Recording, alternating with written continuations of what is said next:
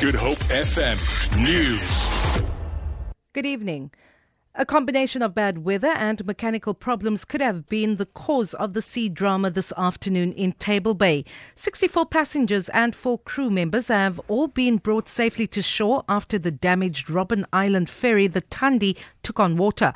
The ferry got into trouble amid high swells and very strong winds. A media briefing is currently underway at the Nelson Mandela Gateway at the V&A waterfront.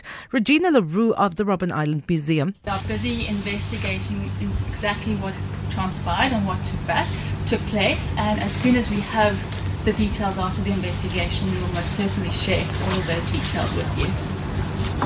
Any injuries? At the moment, not that we are aware of.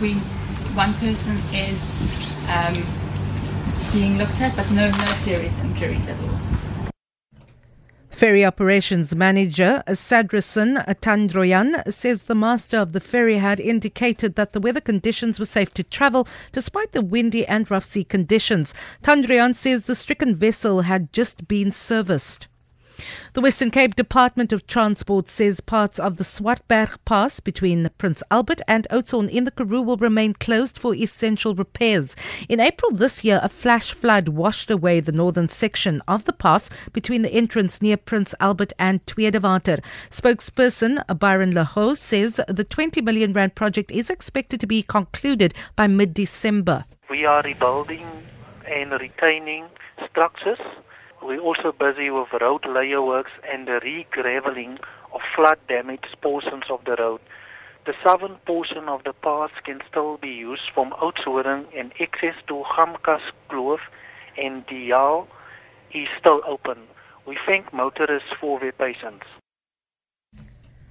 20,000 runners are descending on Cape Town this weekend to participate in the Sanlam Cape Town Marathon on Sunday. Top runners from Kenya, Ethiopia, Uganda, Lesotho and South Africa have entered. It's the only marathon in Africa to receive IAF Gold label recognition. Top runner Lebo Pulola was the first black woman to represent South Africa at the Olympics marathon held last year in Rio. She says she is well prepared for the race. I'm very happy to be the part of the elite athletes that's going to do the golden labeled race. Even though I get some bad challenges, it's not easy to prepare a marathon. Sometimes you get injuries. I face those injuries, but I challenge it at the end, and I'm very happy that I am today going to run the marathon on Sunday, and I'm looking forward to do it.